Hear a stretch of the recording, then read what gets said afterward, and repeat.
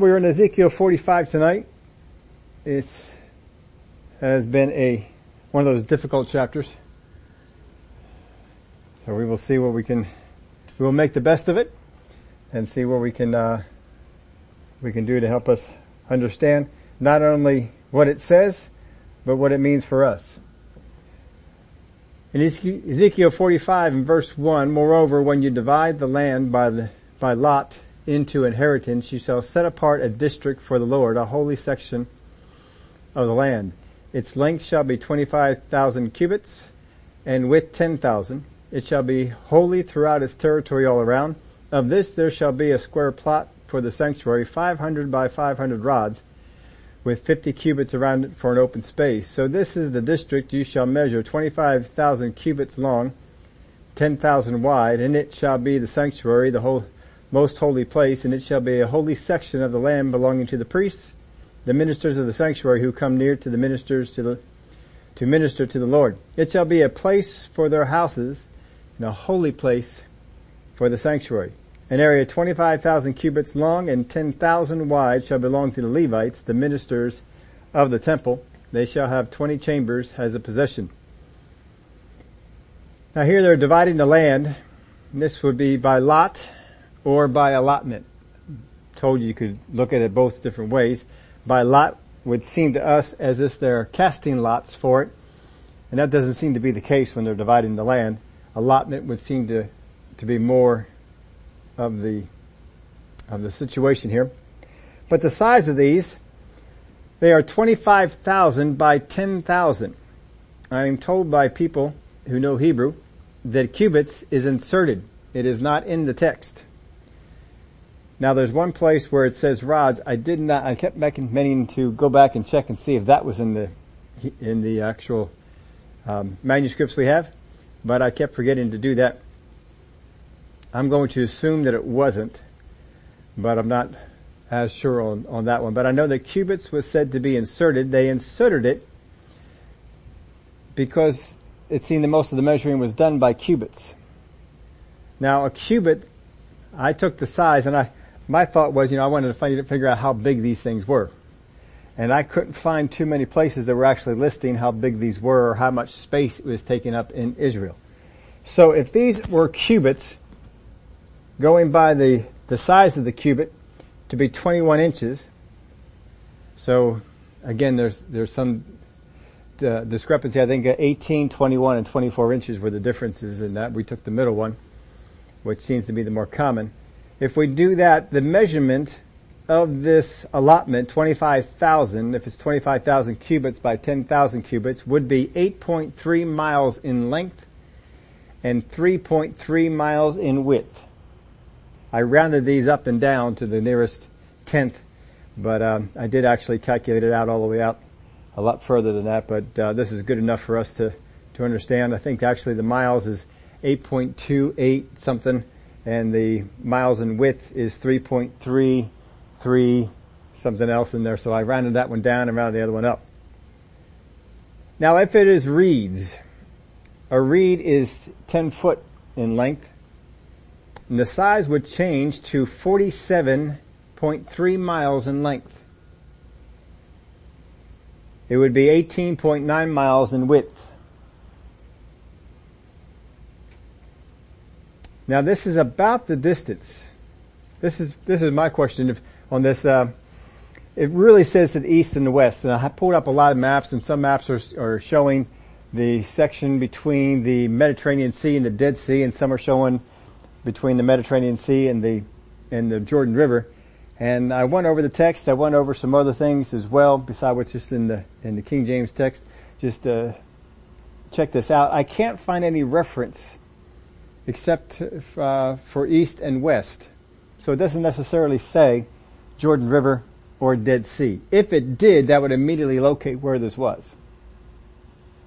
But it doesn't do that. So I did my own measuring, and this is the best as I could do with some of the maps that I was able to pull up, and they give you that little, this is 50 miles. And I did that measuring on down. You cannot go that far in the north and be measuring this by a reed. And if you go further south, you got a lot more space. So somewhere in the middle, central Israel to slightly north Israel is where this actually comes out to just about 50 miles. And it would fit in there pretty nicely. There is a section on either side for the prince. Now he's just one person. It probably doesn't have to be all that big of a section. It doesn't have to be many miles. It can just be a few miles. If we were to put this section in the area of Shiloh, it would fit. If it was reeds.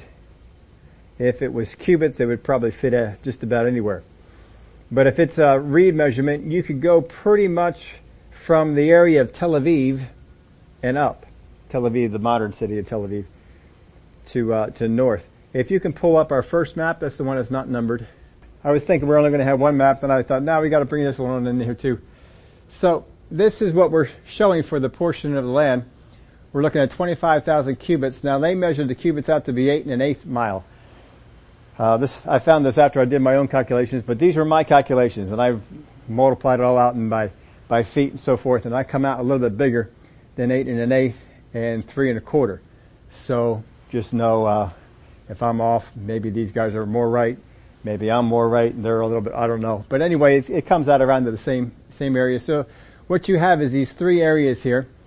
This is the Holy District, 10,000 cubits high, 25,000 wide, or reeds, one or the other.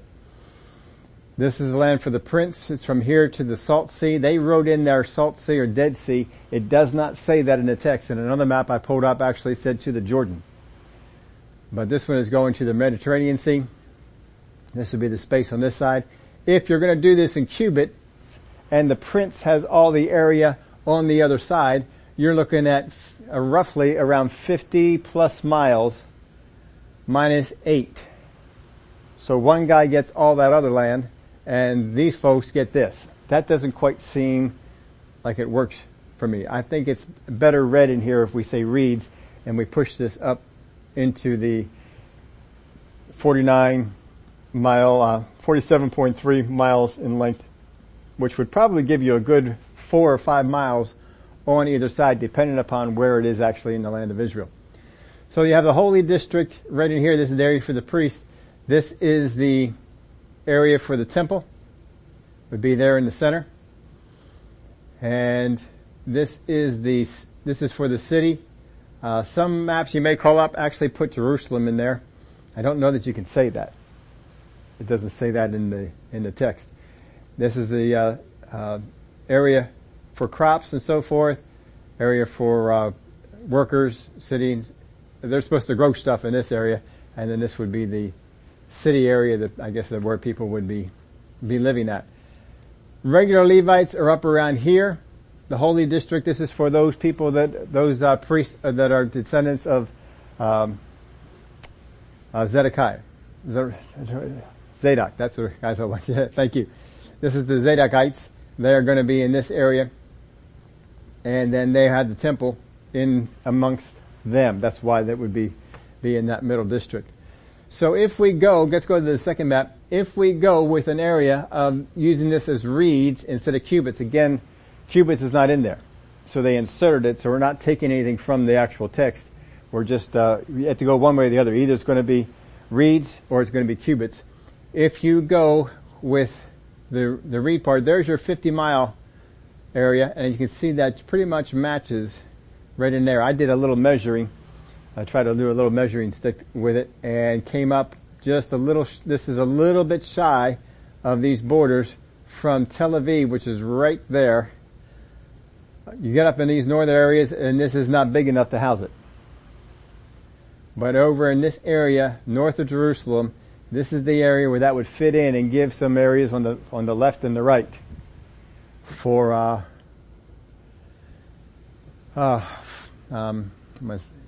the prince to have on both areas on both sides. So this would fit in here. Now Shiloh, remember that's one of the locations we gave you for a possibility for this. Shiloh is located right around there, which would put it into an ideal area for this to be. So if they build the temple in Shiloh, this certainly would work. Here's the problem that you have with this, and that is This is already inhabited land. If you're going to redistrict all of this so that we have the 12 tribes, and it's listed who's going to be going where, and they make all these allotments.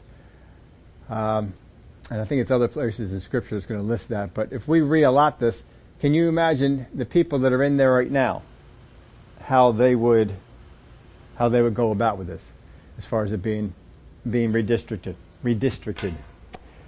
This brings us to the theories of Ezekiel's temple. I don't know that I had gone over all the theories for Ezekiel's temple, all the different ways. I may have mentioned a few of them, but I just want to take a little bit of time to let you all know these are all the theories of what Ezekiel's temple means. First theory is that the temple is only symbolic. There never will be a temple built. It is just symbolism. I don't like that just because the measuring that's going on really seems to be measuring a real place. And God comes in and fills the place. It seems like there's too much going on for this just to be symbolic. The second theory is that it's Zerubbabel's temple, but the size of Ezekiel's temple way outclasses anything that Zerubbabel built. It's much bigger. It's bigger than Solomon's. It's bigger than Herod's. And that's when we showed you the different sizes in the map that we put up there. Another is the temple is of the eternal state. This is after the millennial reign, when we have the new heaven and new earth. But the Word of God tells us that there will not be a temple then. There will be the new city Jerusalem, the new Jerusalem that will come down, but there will not be a temple. So that would seem to eliminate the theory of the eternal state that some people hold to. There is the temple of the millennial time, that this is the temple that will be built in the millennial reign. This is under the rule of Jesus Christ. The problem that comes in with that is all of the things that go on with the feasts and the sacrifices would not seem to be necessary or needed. There is a temple of the tribulation period, and I've talked to you quite a bit about that one. There is going to be a temple in the tribulation period. We know that because of the Antichrist coming in to desecrate the temple. In Malachi chapter 3, verses 1 through 4, you may have this sound familiar. Christmas time, this is read a lot. And in the music arrangement, Messiah. This is one of the verses that they used in that. Behold, I send my messenger, and he will prepare the way before me, and the Lord whom you seek will suddenly come to his temple, even the messenger of the covenant in whom you delight. Behold, he is coming, says the Lord of hosts, but who can endure the day of his coming? And who can stand when he appears? For he is like a refiner's fire, and like a launderer's soap. He will sit as a refiner and a purifier of silver. He will purify the sons of Levi and purge them as gold and silver, that they may offer to the Lord an offering in righteousness. Then the offering of Judah and Jerusalem will be pleasant to the Lord, as in the days of old, as in the former years. So here we have a reference to the offerings that are being made, but that when Jesus comes, when the Lord comes, he will suddenly come to his temple. And we know that he will come to the Mount of Olives, and the temple will be somewhere near there. So that would seem to indicate that there is a tribulation period temple. If there is a tribulation period temple, it is likely that this could be it. And this could be the one that is depicted. There are still some problems with this being a tribulation period temple, and we'll cover them as we get to those areas in Scripture, that seem to make it be more of a millennial reign temple and only be able to be fulfilled in the millennial reign, and other things that seem like it can only be a tribulation period temple. I was looking over some things and I came upon another theory. Actually, there's two more. Now it's all wrapped up in this one. This is a theory that the temple will never be built. That this is And I listened to his whole argument on this just because I wanted to grasp it and be able to get a hold of it. But as he was presenting it, it's more that it's a tale of two directions. That this is the direction that the end times would have gone had the new covenant not occurred. Since the new covenant occurred, we went in the direction of Revelation. But if it had not occurred, this is the direction it would have gone. So I listened to it, thought about it for a little while, and I just don't see why God would ever do that. So I had a hard time grasping that would actually be a reality. That this was what the end times would look like if the new covenant never occurred. Basically, the book of Revelation without the new covenant occurring is what he would look at these chapters as. So I kind of threw that one out, but I just want to let you know there's all kinds of theories out there because we don't have complete understanding of what is actually going on with all this. But nor did people have complete understanding with Ezekiel's prophecies on the ones that were fulfilled. A lot of times they looked at his prophecies that were fulfilled, the prophecy of Tyre, which was seen to be so outlandish that those things would be fulfilled, and yet they were. So until we see this thing be fulfilled, I don't know that we'll have full understanding as to how it is being fulfilled beforehand. So we just take in what the Word of God says and observe the times as they come. He says, you shall appoint as the property of the city an area 5,000 cubits wide and 25,000 long adjacent to the district of the holy section. It shall belong to the whole house of Israel. The prince shall have a section on one side and the other of the holy district and the city's property, and bordering on the holy district and the city's property, extended westward on the west side and eastward on the east side. The length shall be side by side with one of the tribal portions from the west border to the east border. The land shall be his possession in Israel, and my princes shall no more oppress my people, but they shall give the rest of the land to the house of Israel according to their tribes. So he showed you the maps of the districts and what has occurred there, how it would be laid out. Again, the amount of land that the prince gets isn't dictated, and I guess it would just fall to once they had measured out this. It would be whatever the land is left over on either side, but there would be some land on either side that would go to him. Verse 9, thus says the Lord God, enough, O princes of Israel, remove violence and plundering, execute justice and righteousness, and stop dispossessing my people, says the Lord God. You shall have honest scales, an honest ephah, and an honest bath. Now these are all just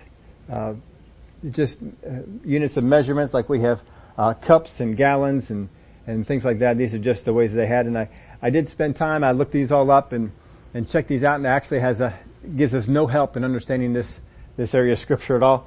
So you can go look them up if you want to, but I just don't want to get distracted in too many of the things that won't matter here for the overall meaning.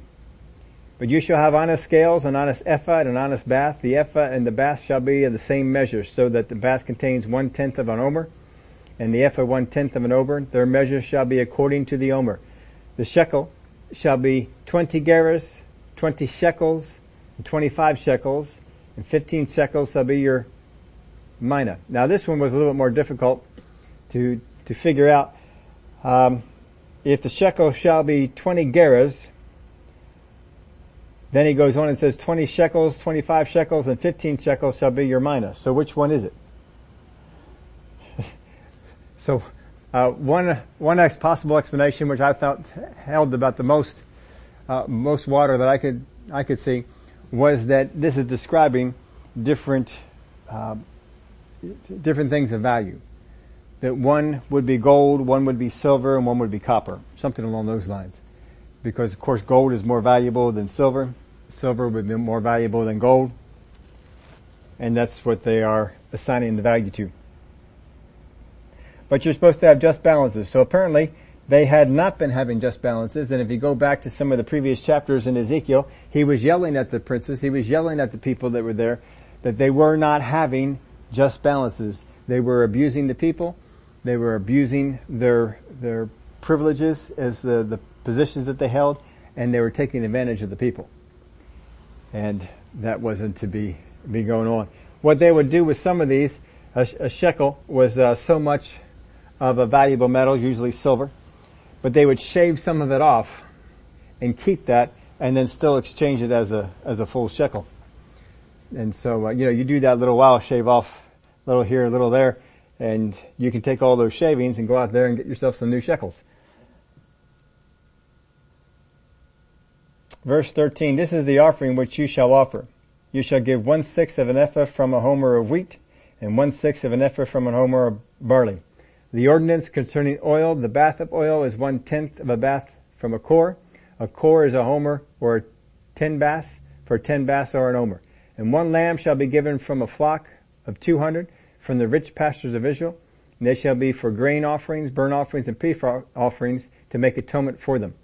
Now these are things that they were supposed to offer. These are things that they were supposed to bring. Verse 15 again, I'm sorry. And 1 lamb shall be given from a flock of 200. For the rich pastures of Israel, they shall be for grain offerings, burnt offerings, peace offerings, to make atonement for them, says the Lord. Now when it's talking about the prince here, and in verse 16, all the people of the land shall give this offering for the prince in Israel. The prince here, it's singular. There are places where it's plural and it says princes. But this one is singular. It is not likely the Messiah. And it's not likely the Lord in a leadership capacity in here. That, of course, would point us to the millennial reign if it did. We're going to go down a few more verses from here, and we're going to see that the prince must bring a sin offering for the people and for himself. Now, if he's the Lord Jesus, he doesn't have to bring a sin offering for himself. Hebrews even discusses that. So that wouldn't seem to be the case. He would seem to be a leader from among the people. I don't know that you could figure out who this is, because until you know the time frame of when this is supposed to be going on, whether this is going to be going on during the tribulation, whether this is going to go on during a millennial, whether this is going on at some other different time.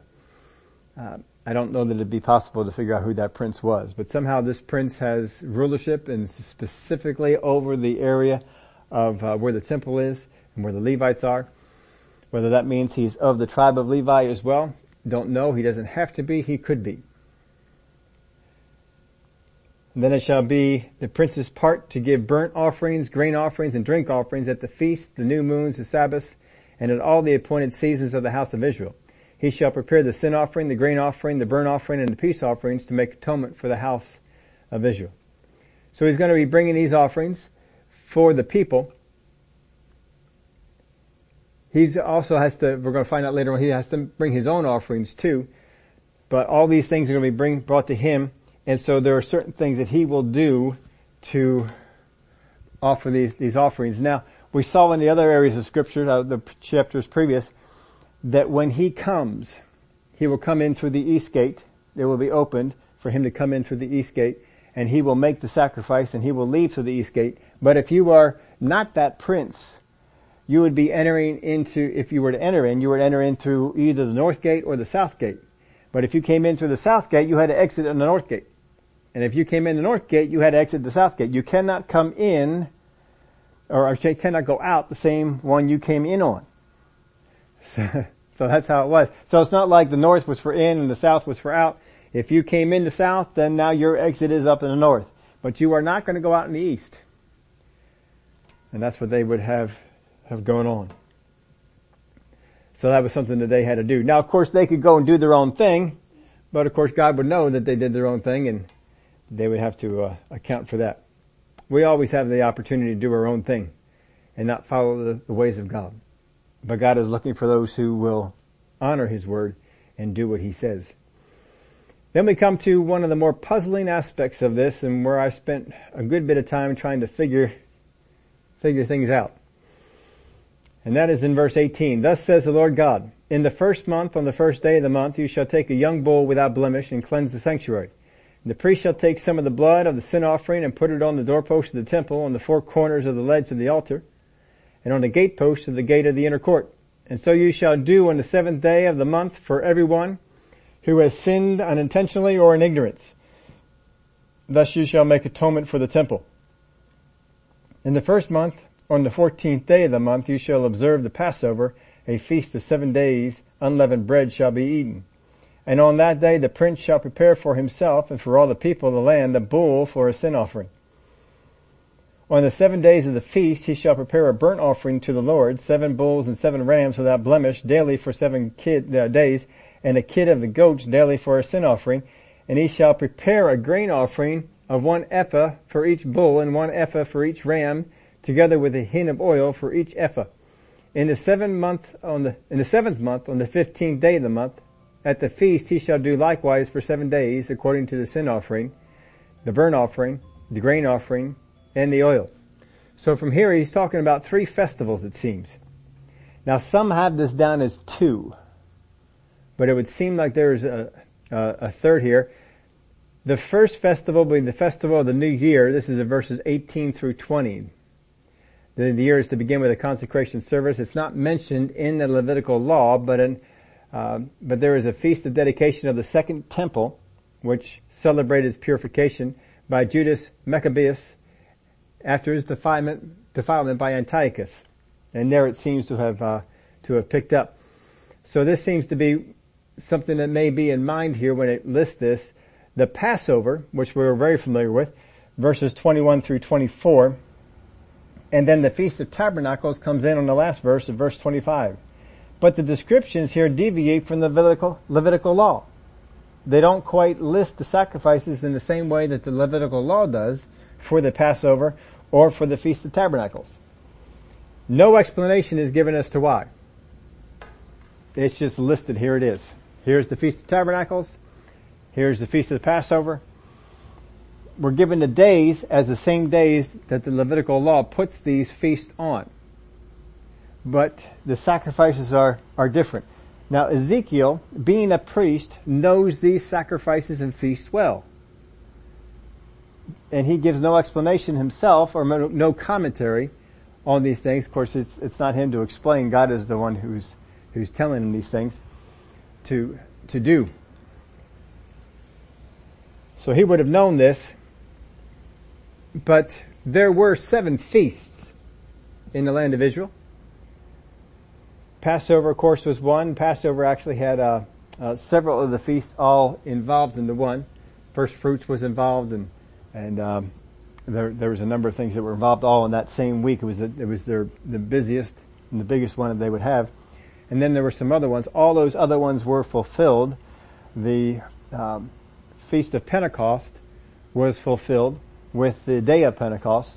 That came upon the exact same day they would have been celebrating it, 50 days after the end of Passover. They would be celebrating this one. But the Feast of Tabernacles, this is the one that was still future. It's still future for us. This is looking at a time that hasn't come yet. And so it could be that these are the feasts, the purpose for these feasts being listed, and only these feasts being listed, is that it could be just citing, here's the beginning of the feast, here's the last feast, and do all the things that are in the middle. And I don't necessarily think that's the case, because we've changed things in the first feast and changed things in the last feast. So if you did it exactly as it was, then you could say maybe, all right, throw in the other feasts in there as well. But there was differences there. Now, one of the things for this, probably the most viable explanation I can see for why this is different is it is possible that the Feast of Passover is being used as simply like we would use communion, as a remembrance of what Christ did. And that's why some of the things are not the same. Some of the things are different. I don't know that I could tell you that it is or that it isn't, but that is certainly a possibility that this is just looking back on things, whereas the other one is still looking forward to some things that will happen if this is going to be a tribulation temple. And if the things are going to go around the tribulation. If it is a millennial temple, and God still wants them to remember the sacrifice of Jesus Christ on the cross, then perhaps that is why this is in there, and the communion was just for the church age. So again, I don't know. I don't know that we have a set explanation as to why this would be. The differences are there. No explanation is really given, and there are going to be some other things that are going to be hard for us to understand, hard for us to tie in But we just have to take all these things in stride and just understand, all right, this is what the Bible has predicted. Ezekiel has predicted some very difficult things. And so far, all of them have come about. So I'm going to look at his history and say, well, Ezekiel has been accurate so far. Since he's been accurate so far, I'm going to stay with it. We're going to keep on going this way. There are still some things in the Word of God we do not have understanding on. There are, for me, there's many things I still don't have understanding on. Things in Ezekiel are one of them. I knew when we took on this book, these last chapters were things I still didn't fully comprehend and still didn't fully understand. But you jump in until you put a demand on the thing, you don't get an explanation on it. So I've studied on this, read on this, looked. I don't have a full understanding of it, but we just take on what the Bible teaches us on this and refrain from drawing any applications on it. I don't know if I put this in your outline or not, but have it in mind. I had to take some things out of yours. Application without full understanding will lead to wrong conclusions. We have to be careful about taking application when I don't have the full understanding of what's going on in the Scripture. Sometimes we don't have the full understanding because I don't have the context of what is being taught. Some people, they like to take a verse out of context. They take a verse here, they take a verse there, but they don't see the whole context of why that verse was put there. Sometimes the context will limit what meaning we can get from it. And if we pull it out, just like we were going over in our reading the lost parables, and we've covered them before. I thought you made a little note up there on the lost parables of how much he enjoys reading these, understanding them all together. If you see them as three together and understand their meaning together, we won't get the same meaning that we get when we pull them apart. And sometimes we pull them apart and we try and get meanings out of them separate from the others. But he gave all three for a purpose. And when we see all three together, it limits what we can, how we can understand these things. Just like with Jesus' teaching in the end times.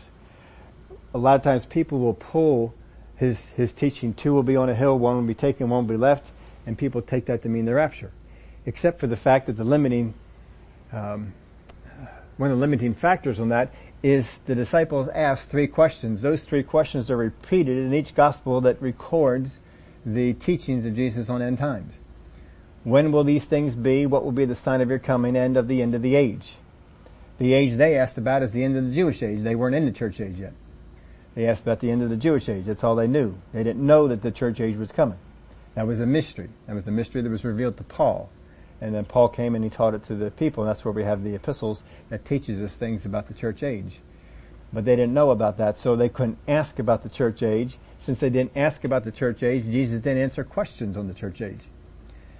But if you don't take that limiting factor, then you'll pull what Jesus taught and apply it to something that doesn't mean it, that it has no meaning towards. And so people try and use that as proof of the rapture. Now that end result might be right. The rapture can be correct, but if you teach it from a wrong place, then you allow that doctrine to be attacked. You allow that doctrine to not stand on its own. People will say, well, that can't be because look at this. And so then they throw the whole thing out. So we have to be careful when we don't have full understanding, we can come to wrong conclusions. Now just because people do come to wrong conclusions because of our not having full understanding doesn't mean that they're a false teacher. A false teacher in the Word of God is someone who has deliberately gone against the truth, deliberately disbelieved the truth to go after a lie, as Paul put it. They pursued a lie. They pursued something that was false. They pursued doctrines of devils. That would be a false teacher. And that would be leading people in a wrong direction than God would have them to go. And that's what we have to be careful of. Just because somebody teaches something that's not right does not make them a false teacher. It makes them an inaccurate teacher. Apollos was an inaccurate teacher. He was not a false teacher. But when he was pulled aside and shown things and explained things, he sharpened up and he became a very accurate teacher and a very effective one. But don't feel that just because someone has gotten something wrong, that, well, they're a false teacher and just brand them for the rest of their life. Thank God that's not the case. There were things I didn't have full understanding on. I thought I had more understanding on it. I didn't ever think that I had full understanding, but I thought I had more understanding than what I ended up having. And I came to some conclusions. And there's been times I've gone back and I showed some of those conclusions and said, all right, that conclusion was wrong because this was wrong. We did that in most recently in some end times teaching that we were doing in the area of what the last kingdom was going to be. And so I came to my conclusions based upon understanding that I had, but it was not full understanding. When I got more understanding on it, I changed the conclusion. And you have to be willing to do that. That if you get more understanding on a topic, oh, well, this can't mean that, but it can mean this. And so then we go after those particular things. On Sunday, I was talking about one particular minister, and I don't ever mean to put that particular one into a place of false teaching. It is a place of inaccurate teaching, because you take scriptures out of their context to mean what you want them to mean. One of the simplest ways to find out if we are on track with what we're teaching is to compare the end result with where the teaching goes. The end result of where the Bible goes is in the Word of God. It is to change me. The Word of God is here to change me. That's the number one thing. I'm reading the Word of God because there's things inside me. There's specks in my eyes. There's logs in my eyes. There's stuff in my eyes. And it prevents me from seeing. It prevents me from walking right. And the Word of God tells me, you need to correct that. It doesn't ever say that I can't correct other people or that I can't judge other people for having something that is wrong. It's just first I have to correct the things that are going on in my life, and then I'll be in better position to be able to do those things that are for in other people's lives. Some of these doctrines that I was talking about were folks are out there trying to get believers to adopt a viewpoint that others must change to benefit me. That's never God. This has been one particular thing I'm thinking about. Others have to change in order to benefit me. Now see, that's not in the Word of God. If I come out with a conclusion, no matter how many scriptures I have 5 scriptures, 10 scriptures, 20 scriptures, it doesn't matter how many I have. If I come out with a conclusion that God wants me to understand how I can change other people so that they will benefit me, that's wrong. But that's what some of these things that are coming out in the Word of God are for. The gospel of ultra grace. The gospel of ultra grace is a gospel that means you don't have to change what you're doing. You can do whatever you want to do, and according to the Word of God, you are forgiven. That's ultra grace. Now that's wrong because that's a wrong end result. You got to look at where the road is leading to. I always look at a person when they're ministering, when they're teaching the Word. Where does the road lead? If the road leads to a place where I can do whatever I want, I don't have to ask God for forgiveness because of ultra grace. All my sins have been forgiven anyway, so I'm just going to go out there and live any way I want. I don't have to change me now. I just go out and I just do stuff. Well, see, that's wrong because the Word of God is here to change me, to craft me into the image of God. And that's the purpose of it. That's one of the purposes of the Word. So if I ever go to the Word of God and come out with a purpose that's different from it changing me to line up with the Word, now I missed it. I've come up with the wrong conclusion. And I need to fix that. And if I have a conclusion that other people need to give up stuff for me, well, that's wrong. I can't impose that on people.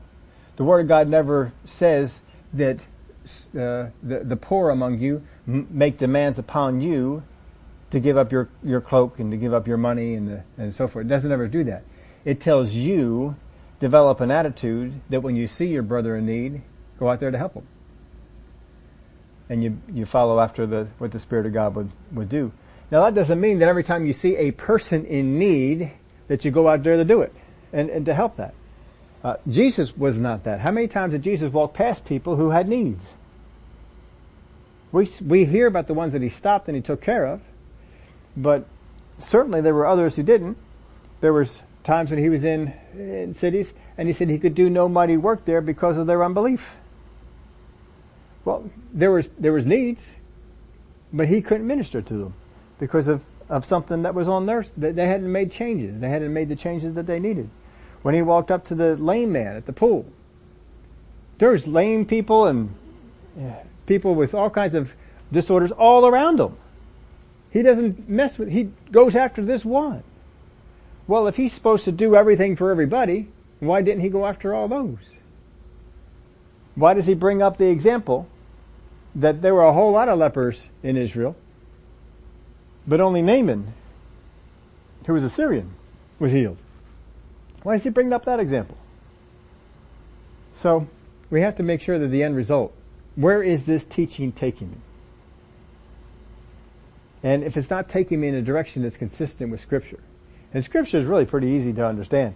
I'm either going in a direction to understand God better, I'm going in a direction to make me more into the image of God, and you can probably list a few more things that is there to help. It brings us comfort and peace, and knowing some of the things about prophecies and in the future. This comes about with comfort and peace. Paul says, we write these things to you that you be comforted by these words. And a lot of times people are teaching end times and there's no comfort. Well, if Paul says the purpose of end times teaching is to bring comfort, and I hear end times teaching and it doesn't bring me comfort, then somehow we diverted. And whatever teaching they're coming up with, if it's not bringing me comfort, then we diverted. We've gone into a wrong place. And Paul dealt with people in his day that taught things that were not bringing comfort and brought distress upon people. And they were concerned, they were worried, they were fearful. And he says, no, this ought not to be. The teaching that we bring on end times brings you comfort. How many of y'all know it's good to understand end times, to understand how the end is coming about? Because then all these people are trying to predict awful things happening. We know, well, they're not going to happen because the Word of God says that this is how it's going to go. The Word of God says this is the direction that we're going to go. And so that's the purpose of end times teaching. Whenever you listen to end times teaching, you ought to come out of there and say, well, glory to God. I am glad we're on this side. I'm glad I'm on this side of being in understanding.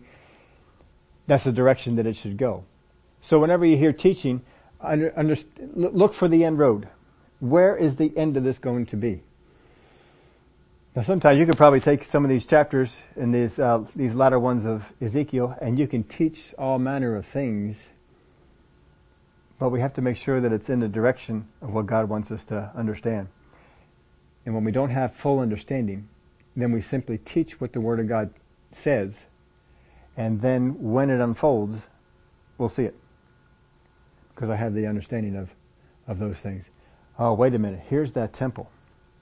Here's that redistricting that was being talked about. Here's that sectioning off of the Levites and the